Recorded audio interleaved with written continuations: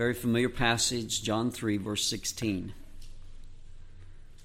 John 3, verse 16. I'd like to speak to you this morning on the subject of God's death row. God's death row. John 3, 16. For God so loved the world that he gave his only begotten Son, that whosoever believeth in him should not perish, but have everlasting life. For God sent not his Son into the world to condemn the world, but that the world through him might be saved.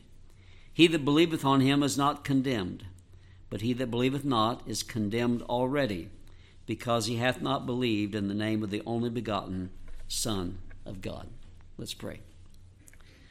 Father, we rejoice today that we can say we know you as our Savior, and I hope that everyone here can say that, but if they can't, Lord, it's so good to know that today they can make a decision that will result in the fact that they can become your child and be forgiven of all sin and made sure of a home in heaven. Lord, I know today that the subject we're speaking about is a subject that all of us need to be aware of, even if we're already saved. We need to know that people around us are headed for destruction because they're already condemned. I ask that you give enablement to bring the message, and I pray that you'd use your word today to speak to each of our hearts. And if somebody is here today, Lord, that has not yet trusted Jesus, I pray the day will be the day that they do that. We pray in his name. Amen. People on death row are those who have been convicted of a crime and sentenced to death. They are waiting the date of their execution. Death row is a sad place. It's a place of regret, a place of fear, a place of despair, a place of loneliness, a place where there's very little hope. I looked up some details about death row in Ohio. Inmates on death row in Ohio are housed at the Chillicothe Correctional Institution. When the date of their execution comes, they are transported to the Southern Ohio Correctional Facility in Lucasville, and there they are executed. Females on death row are housed at the Ohio Reformatory for Women in Marysville.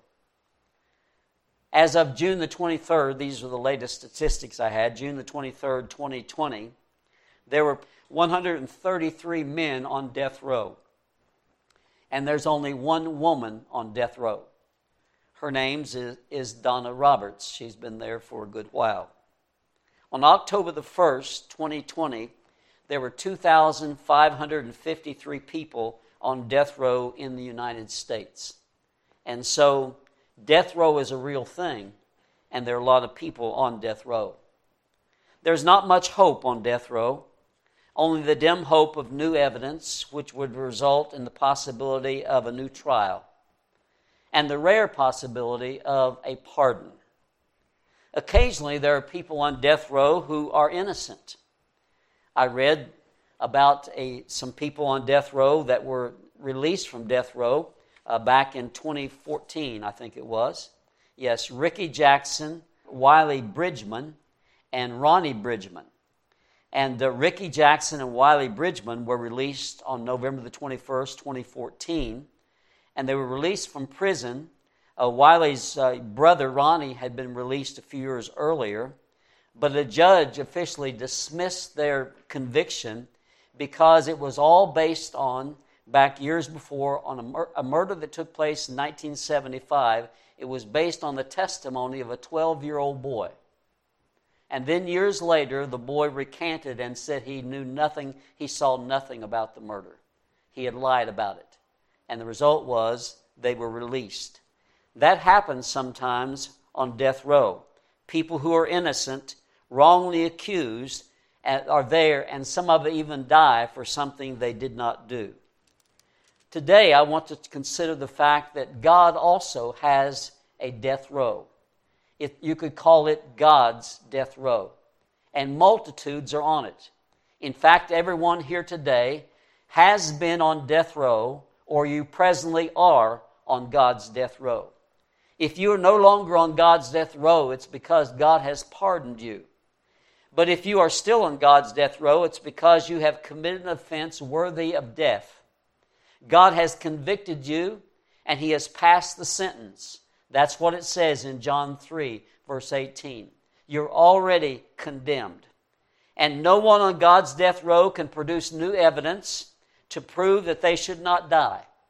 No innocent people are on God's death row. All deserve to die. There are absolutely no exceptions. And you are either on it right now or you have been on it in the past.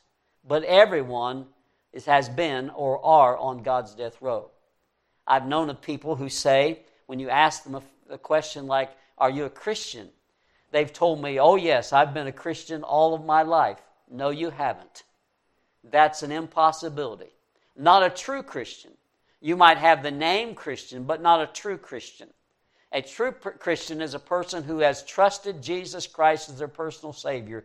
They've come to repentance and faith in the Lord, and they've been saved. And that happened at a definite time in your life. And at that moment, you came off of death row. But you were on death row before that because the Bible says you were already condemned. So this morning, I want us to talk about a few things. First of all, we want to talk about the people on God's death row. The people on God's death row are unbelievers. They're unbelievers. The Bible says in John 3:18, he that believeth not is condemned already because he hath not believed in the name of the only begotten Son of God. So the issue is belief. It's not whether you're good or bad or whether you're better than somebody else or whether you've done a lot or anything like that. It doesn't have anything to do with that. It's whether you believe or not.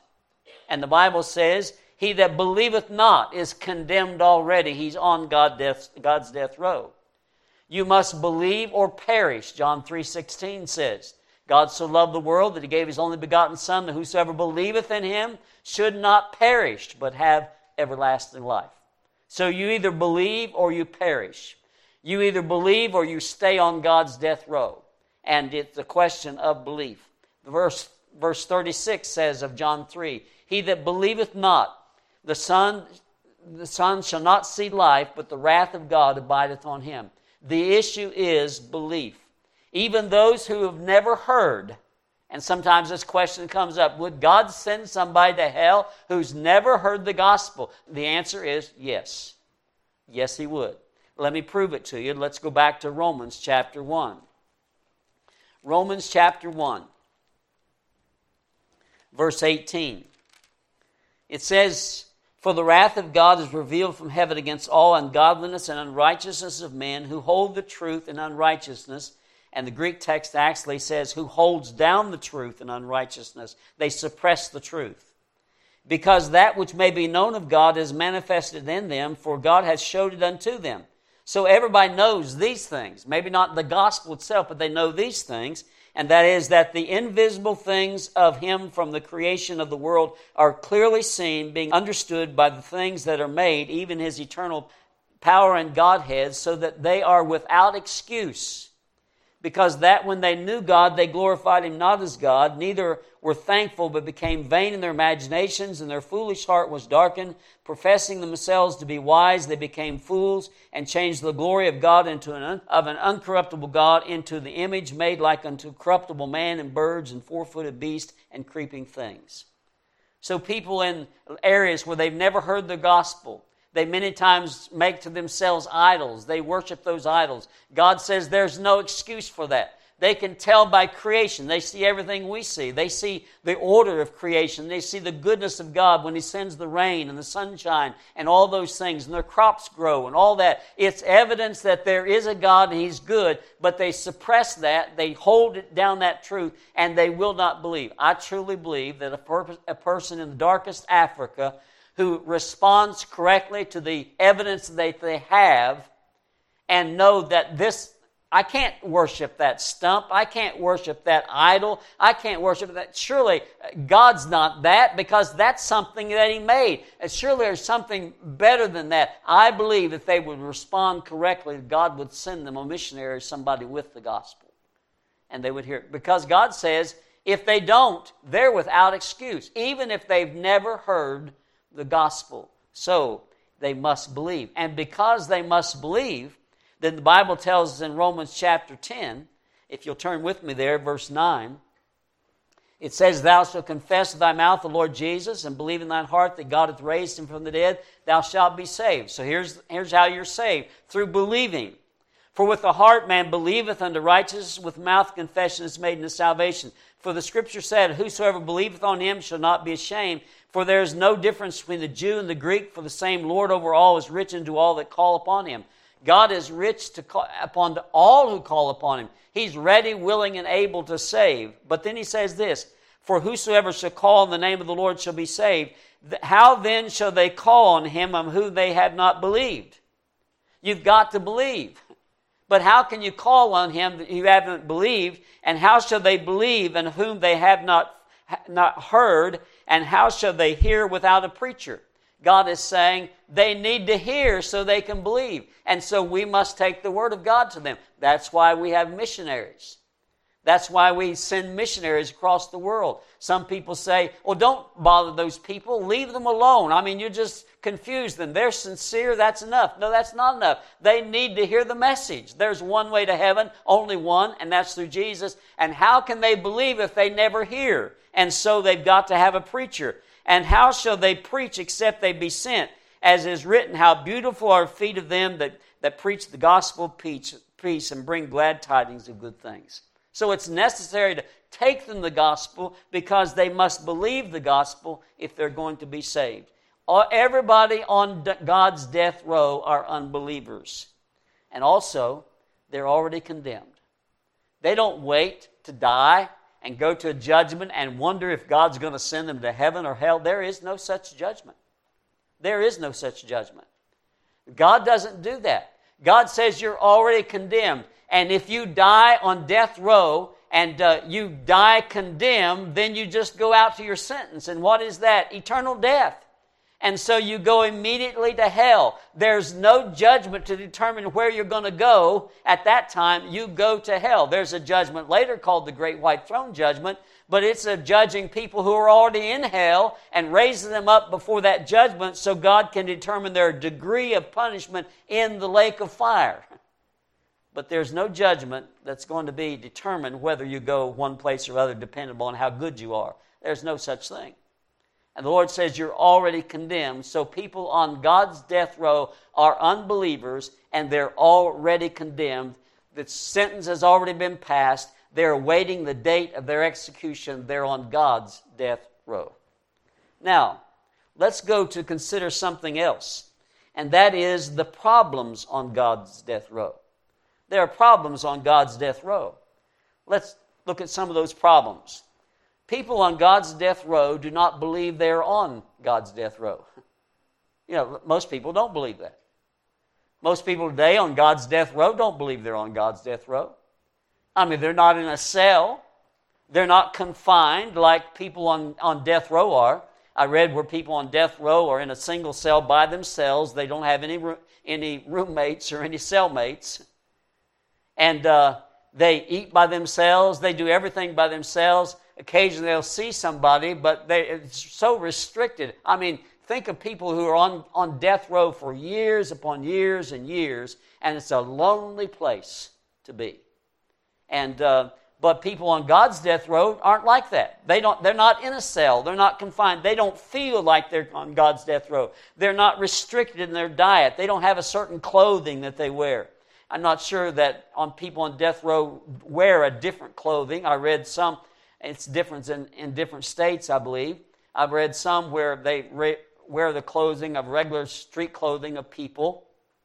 But really, their clothing is determined by those in charge. They don't get to go to the store and buy it. And so they're restricted. Well, people on God's death row don't have those restrictions. They seem to be no different than anybody else. And sometimes they compare themselves. They'll compare themselves to a Christian. And I've had people say, well, if that's a Christian, I don't want to be. That's a terrible thing for somebody to say. But so we need to live our life in a way that pleases the Lord so people know we're different. But people on God's death row don't know they're on God's death row. They live as if judgment will never happen. They don't believe judgment is coming. They don't believe that it's going to happen. I remember I used to illustrate this when I was in West Virginia, because we would travel from West Virginia before the interstates were built. We would come home by Route 60 between where we were, Lewisburg and Charleston. We traveled on old Route 60. And going on Route 60, there was a town there that you'd look to the left as you were going north. You'd look to the left, and there was a river. It was just as smooth as it could be. And then there wasn't any turbulence or anything, and all of a sudden it dropped down with a waterfall. And I've used that as an illustration because you could be on that river, and let's say you were in a boat, and there was somebody else saying, waterfall ahead, and you'd look over to them and say, there's no waterfall ahead. I don't see any turbulence or anything. And you could warn them and warn them and warn them, and if they didn't see it, they didn't realize it, they would go over the fall before they ever knew it, and it'd be too late. Well, that's the way it is with people on God's death row. They don't realize they're on God's death row. They're not afraid. They don't believe judgment is near. In fact, they laugh sometimes at people who warn them that they're on God's death row. Maybe they don't use that terminology, but they'll warn them that judgment is coming, and they'll laugh. They say, now I've heard that all my life. And they don't believe it. They enjoy the blessings of life. Many of them fare sumptuously, like the rich man in Luke 16. He fared sumptuously every day, and all of a sudden he died, and he ended up in hell. He was on God's death row and didn't know it, and he laughed about any warnings that came his way. So people on God's death row, one of the big problems they have is they don't recognize where they are. They don't understand that. Also, they do not believe the date of their execution is near. They don't think it's near. You know, people on death row, I read those statistics. There's 133 people on death row in Ohio, 133 men and one woman in Ohio, and some of them know about a date of execution. They know that's coming. Many of them don't know when it's going to be, and they don't know. Well, people on God's death row don't know about the date of execution, and they don't feel like it's any time near. In fact, they've got plenty of time. Maybe they're young and said, well, I'll do that when I'm older. They don't realize they're on God's death row. They feel they have plenty of time. And then another big problem on God's death row is those people continue to rebel against God. Don't you know of people like that? They've heard the gospel. You've told them about it. You've warned them. But they don't believe it. They don't believe. And not only that, they continue in their sin and their rebellion against God. And it gets worse and worse. And what are they doing? Well, the Bible tells us what they're doing in Romans chapter 2. The Lord says they're treasuring up wrath against the day of wrath. They're making it worse and worse because there will be degrees of punishment in the lake of fire. And the Lord says it gets worse and worse. Romans chapter 2, verse 2 says, but we are sure that the judgment of God is according to truth against them which commit such things. And thinkest thou this, O man, that judgest them which do such things, and doest the same, that thou shouldst escape the judgment of God? Or despisest thou the riches of his goodness and forbearance and long-suffering, not knowing that the goodness of God leadeth thee to repentance? But after thy hardness and impenitent heart treasures up unto thyself wrath against the day of wrath and revelation of the righteous judgment of God. You don't realize that because God's good to you, God's wanting you to repent. And God's wanting you to come to Him. But you don't do that. You rebel against Him and you treasure up wrath against the day of wrath. So people on God's death row don't realize where they are. They don't believe the warnings. And they just continue in their sin, and they make it so it's worse and worse and worse. When they get out there at the great white throne judgment, their degree of punishment is going to be worse than it would have been because of their rebellion. People are rejecting the way of escape on God's death row, a big problem. They've heard maybe that Jesus is the way. He's the only way. It's John 3:16, for whosoever believeth on... For God so loved the world that He gave His only begotten Son, that whosoever believeth on Him should not perish. They've heard that. They don't believe it. They heard John 14, verse 6. Jesus said, I am the way, the truth, and the life. No man cometh unto the Father but by me. God, Jesus Christ, said that He's the only way to heaven, and the reason He's the only way to heaven is, you see, Jesus went to death row for us. Now we might question, well, how long was Jesus on death row? Well, probably you could say from the moment He came into this earth as a human being and was born, He was on God's death row. Because He was born to die. And it was determined that He was going to die. 33 years later, He died for our sins. You remember in the garden, He knew that He was on God's death row for man. He was experiencing it for man. And He said, that time is coming when I'm going to drink of that cup. I'm going to be sentenced. I'm going to die for the sins of the world. I am waiting that time. You remember when He said to them, my time has not yet come. He knew that the time was coming, and it was sure, but not yet. But then it came, and Jesus said, my Father, if it be possible, let this cup pass from me. Nevertheless, not my will, but thine be done. And He drank the cup of the wrath of God for our sins on the cross of Calvary. He died in our place.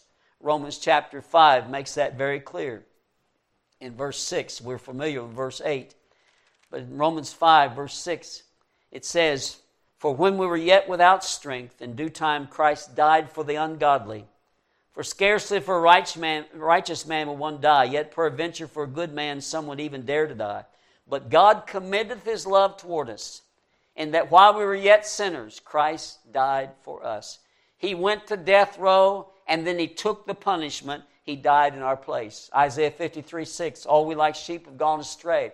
We've turned every one to his own way, and the Lord hath laid on Him the iniquity of us all. 1 Peter chapter 2, verse 24, who His own self bare our sins in His own body on the tree. What happened at the end of Jesus' death row experience when He was waiting for execution?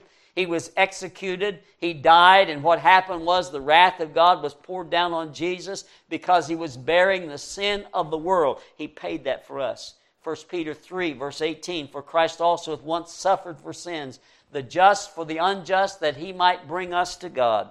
And 1 Peter 1, 18 and 9, for as much as you know that you're not redeemed with corruptible things, such as silver and gold, but with the precious blood of Christ, as of a lamb without blemish.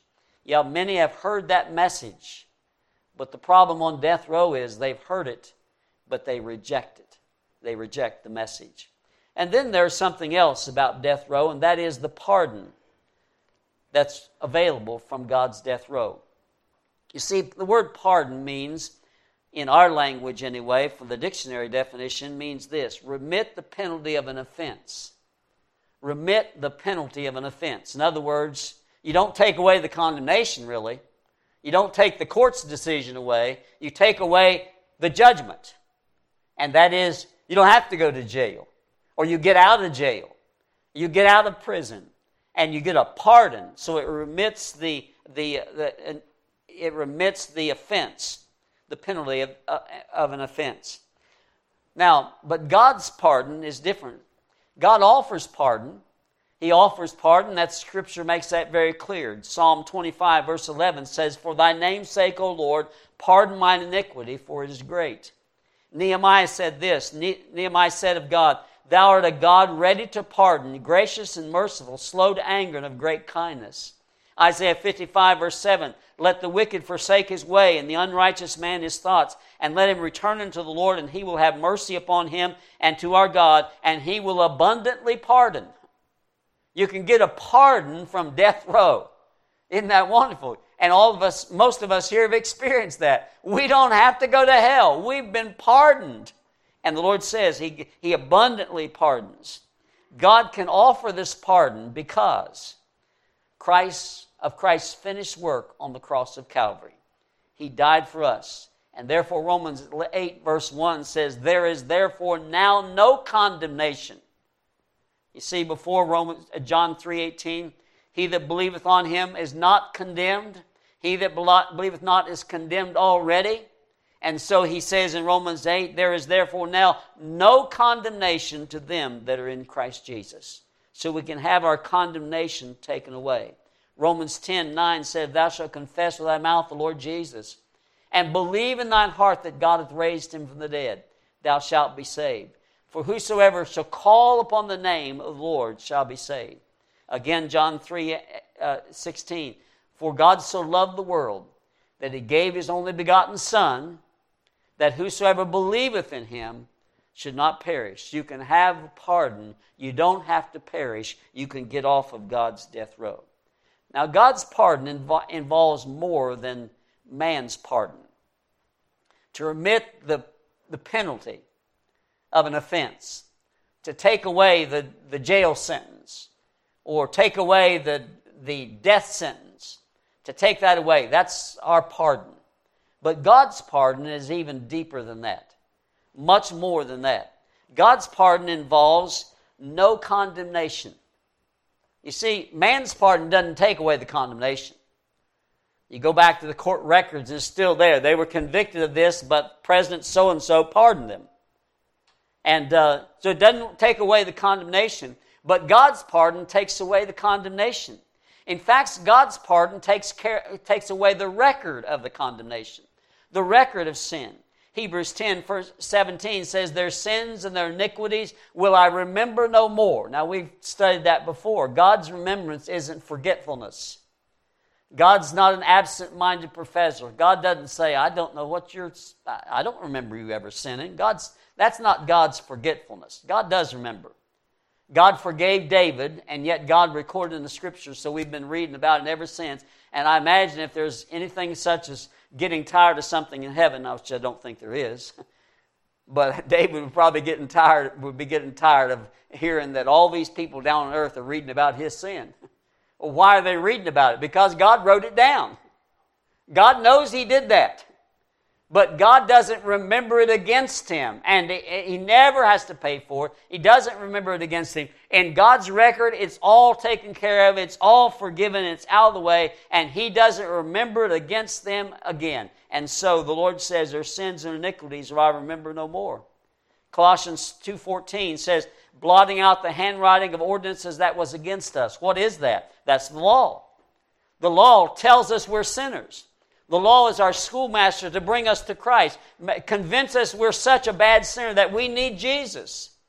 But the Lord says he fulfilled the law, and he took the law that condemned us, and he nailed it to his cross. So there's nothing to condemn us.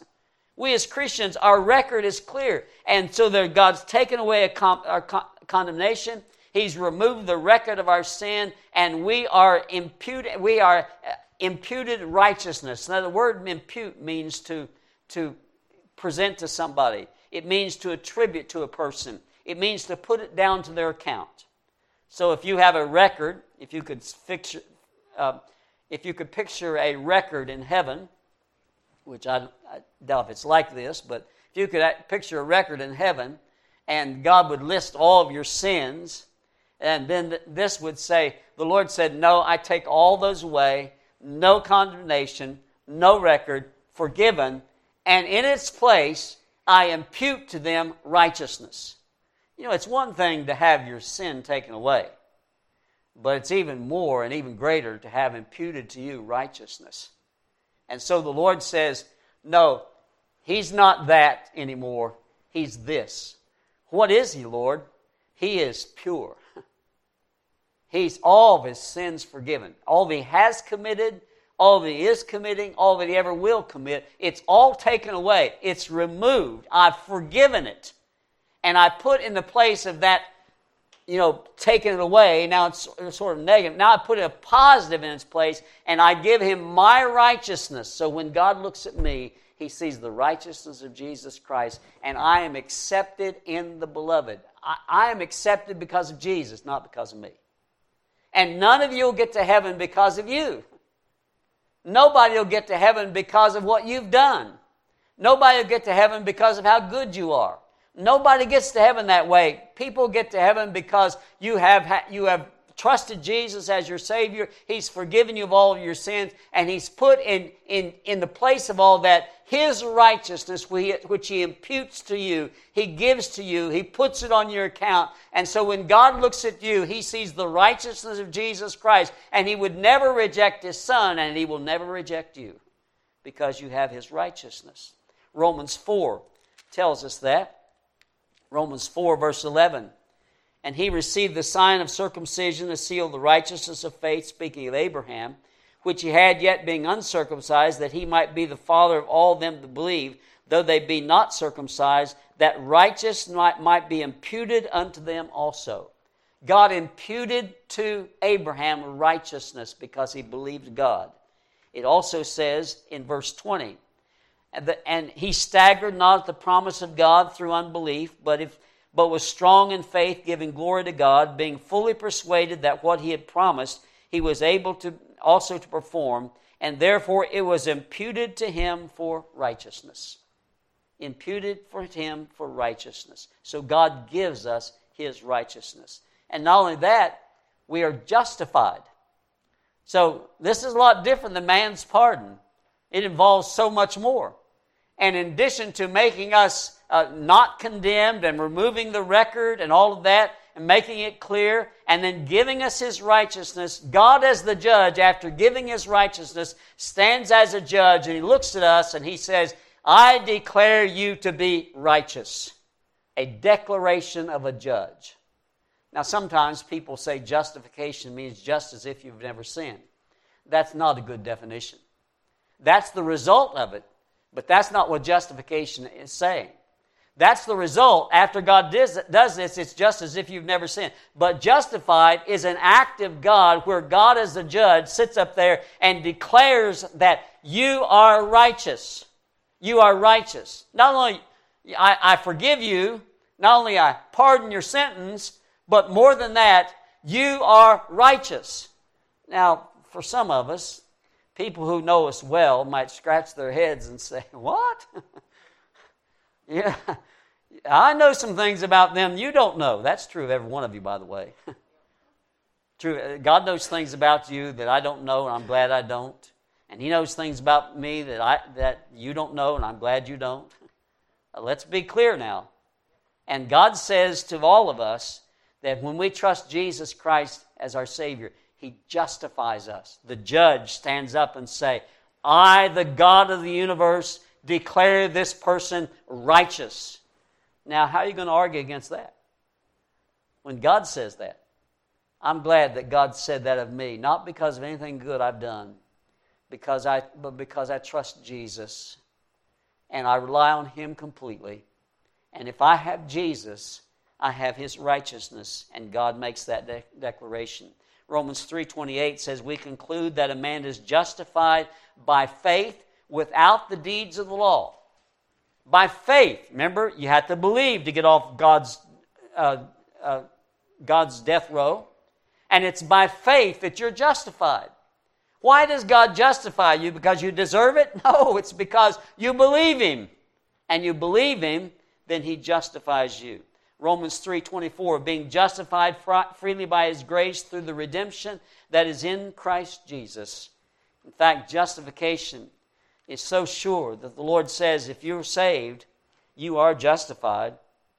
Romans 8, verse 29 says this, for whom he did foreknow, he also did predestinate to be conformed to the image of his Son. So if you're saved, God's already predetermined that you're going to be just like Jesus someday. When we get to heaven, we're going to be just perfect like him. And that he might be the firstborn among many brethren, more whom he did predestinate, but he also called, and whom he called, them he also justified. So if you're saved, you're justified. God has declared that about you. You are righteous. And if you're justified, he says you'll also be glorified. Now, I haven't been glorified yet. I don't have a perfect body. You don't either.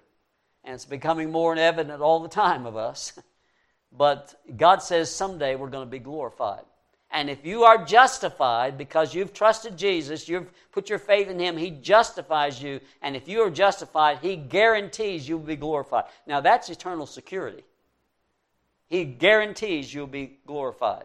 And so God gives us justification. But then there's one more thing he gives us that's different than pardon. People's human pardon today, a pardon that a president or somebody would give you. It's much different.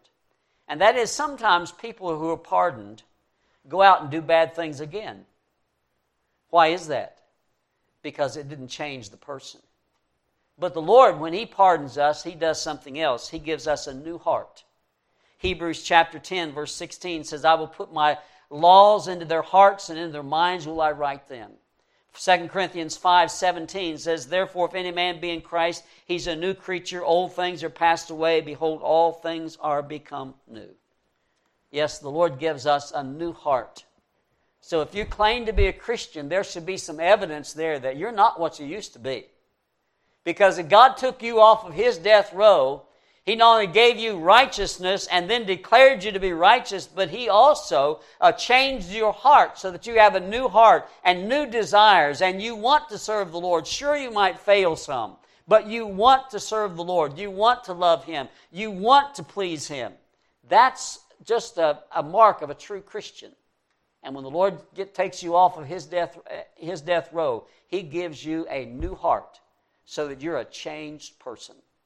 That doesn't happen in human pardon, but it happens when God pardons. Now, let's close by looking at some privileges of those who have been delivered from God's death row. I imagine most of you have. I imagine most of you put your trust in Jesus. You've repented of your sin and come to Jesus in faith and trusted Him as your Savior. Most of you are off of God's death row. You don't have to worry about that anymore. But what are your privileges of now being off of God's death row? First of all, we become servants of righteousness. The Bible says in Romans chapter 6 that there's a great difference from what we used to be and what we are now. Romans chapter 6 verse 17 says, but God be thanked that ye were the servants of sin, but ye have obeyed from the heart that form of doctrine that was delivered you. Being then made free from sin, ye become servants of righteousness. I speak after the manner of men, because of the infirmity of your flesh. For as ye have yielded your members servants to uncleanness, and to iniquity unto iniquity, even so now yield your members servants to righteousness unto holiness. For when ye were servants of sin, you were free from righteousness. But what fruit had ye then of those things whereof ye are now ashamed? For the end of those things is death. But being now made free from sin and become servants of God, ye have your fruit unto holiness, and unto the end everlasting life. So what's the privilege of being off of God's death row? Before we were servants of sin. Now we're servants of righteousness. You know, that's a birthmark of a true Christian. A servant of righteousness. Somebody who wants to do right. Somebody who determines they are going to do right. And they serve righteousness. A servant of righteousness. God wants us to be that. And a servant of righteousness is a servant of God. Verse 18 and 22 make clear. So serve the one who delivered you. I mean, isn't that just a reasonable thing? If God took me off of death row, shouldn't I want to serve the one that took me off of God's death row? Shouldn't I want to serve Jesus, who I owe everything to? Because I no longer have to worry about condemnation. I no longer have to worry about the sentence of death. I no longer have to worry about being separated from God. And even when I die physically, it's just going to sleep down here and waking up in glory. And that's why the Bible says, O death, where is thy sting? O grave, where is thy victory? The Lord has removed that for us. So why shouldn't we want to serve Him? We want to serve Him because He took us off of death row. And then there's another privilege. Servants of righteousness, but also we become ambassadors for Christ. Telling others about how God delivered us and how God can deliver them. Do you have a friend who's still on God's death row? Maybe you haven't thought about it like that, but we need to. We need to think that this person that we like, this person that we know they're not Christians. And we've forgotten sometimes that they are on God's death row. They've already been condemned. And the moment they die, they'll go into hell. We don't know when that's going to be, but we have the opportunity as an ambassador for Christ to tell them, be reconciled to God. Turn to Jesus. Trust Him as your Savior. He can take you off of death row. He can give you a pardon like no other pardon. He can do that for you. We are ambassadors for Christ. 2 Corinthians 5 tells us that we are ambassadors telling others, be reconciled to God. Paul considered that, and he said in Romans chapter 1, verses 14 through 16, I am debtor. I am debtor to those who don't know Christ. I have to tell them about it. And then he went on to say, I am ready. I am ready to preach the gospel. I am debtor. I am ready. And then he said this in verse 16, I am not ashamed of the gospel of the Lord Jesus Christ. Why should we be ashamed of a message that we can tell a person who's on God's death row? And they could die any moment and it would be too late. And they could go out into hell and there's no turning back. It's all over. And how can we be ashamed of a message that we can share with them and tell them that you don't have to die like that? You don't have to die on God's death row. God will take you off of God's death row, and He'll make you a child of God, and He'll give you all these wonderful privileges, and you can know you're going to spend eternity in heaven someday. You can know that. And we should not be ashamed of that message. So Paul said, I am debtor, I am ready, and I am not ashamed. Yes, God has a death row. If you have never come to the Lord Jesus Christ as a repentant sinner and put your faith and trust in Him, you need to do that today. You need to realize that Jesus died for you, that He rose again from the grave, that He paid all your sin debt, and He wants you to be saved. And you need to realize that right now, without Jesus, you are convicted. You are sentenced. And you're just waiting for the date of execution. And if you would die without Jesus, you will remember this message throughout all eternity. I truly believe that. Because you'll remember a lot of things. You remember the rich man in Luke 16. Abraham said, Son, remember that thou in thy lifetime, you had all these good things. You remember it. And he did. In fact, he begged for somebody to go back and tell his brothers so they would repent. Oh, how did you know that they have to repent? Because he had heard that and he remembered it. If I had only repented, but it was too late. But throughout all eternity, you will remember. You remember this message and others as well. Because you need to understand that right now, without Jesus, you're on God's death row. But the good news is God offers a pardon. And you don't have to be on it any longer. You can get off of God's death row when you turn in faith and trust Jesus as your personal Savior. If you have been released from God's death row, which most of us have, we need to be God's ambassadors to tell other people that they can get off of God's death row, but they must believe in Jesus. Let's be sure to tell them about it. Let's pray. Father, thank you today for reminding us of this truth. It's a sobering truth that you have a death row and people on it are already condemned and they're just waiting execution. Lord, I pray that if there's somebody here like that today, still on God's death row, that they will flee for refuge to Jesus. They will trust you as their Savior and let you take them off of that terrible place. Lord, I ask that we as Christians will be faithful to share the message so we can tell other people that they can be saved and they can be pardoned. We ask in Jesus' name.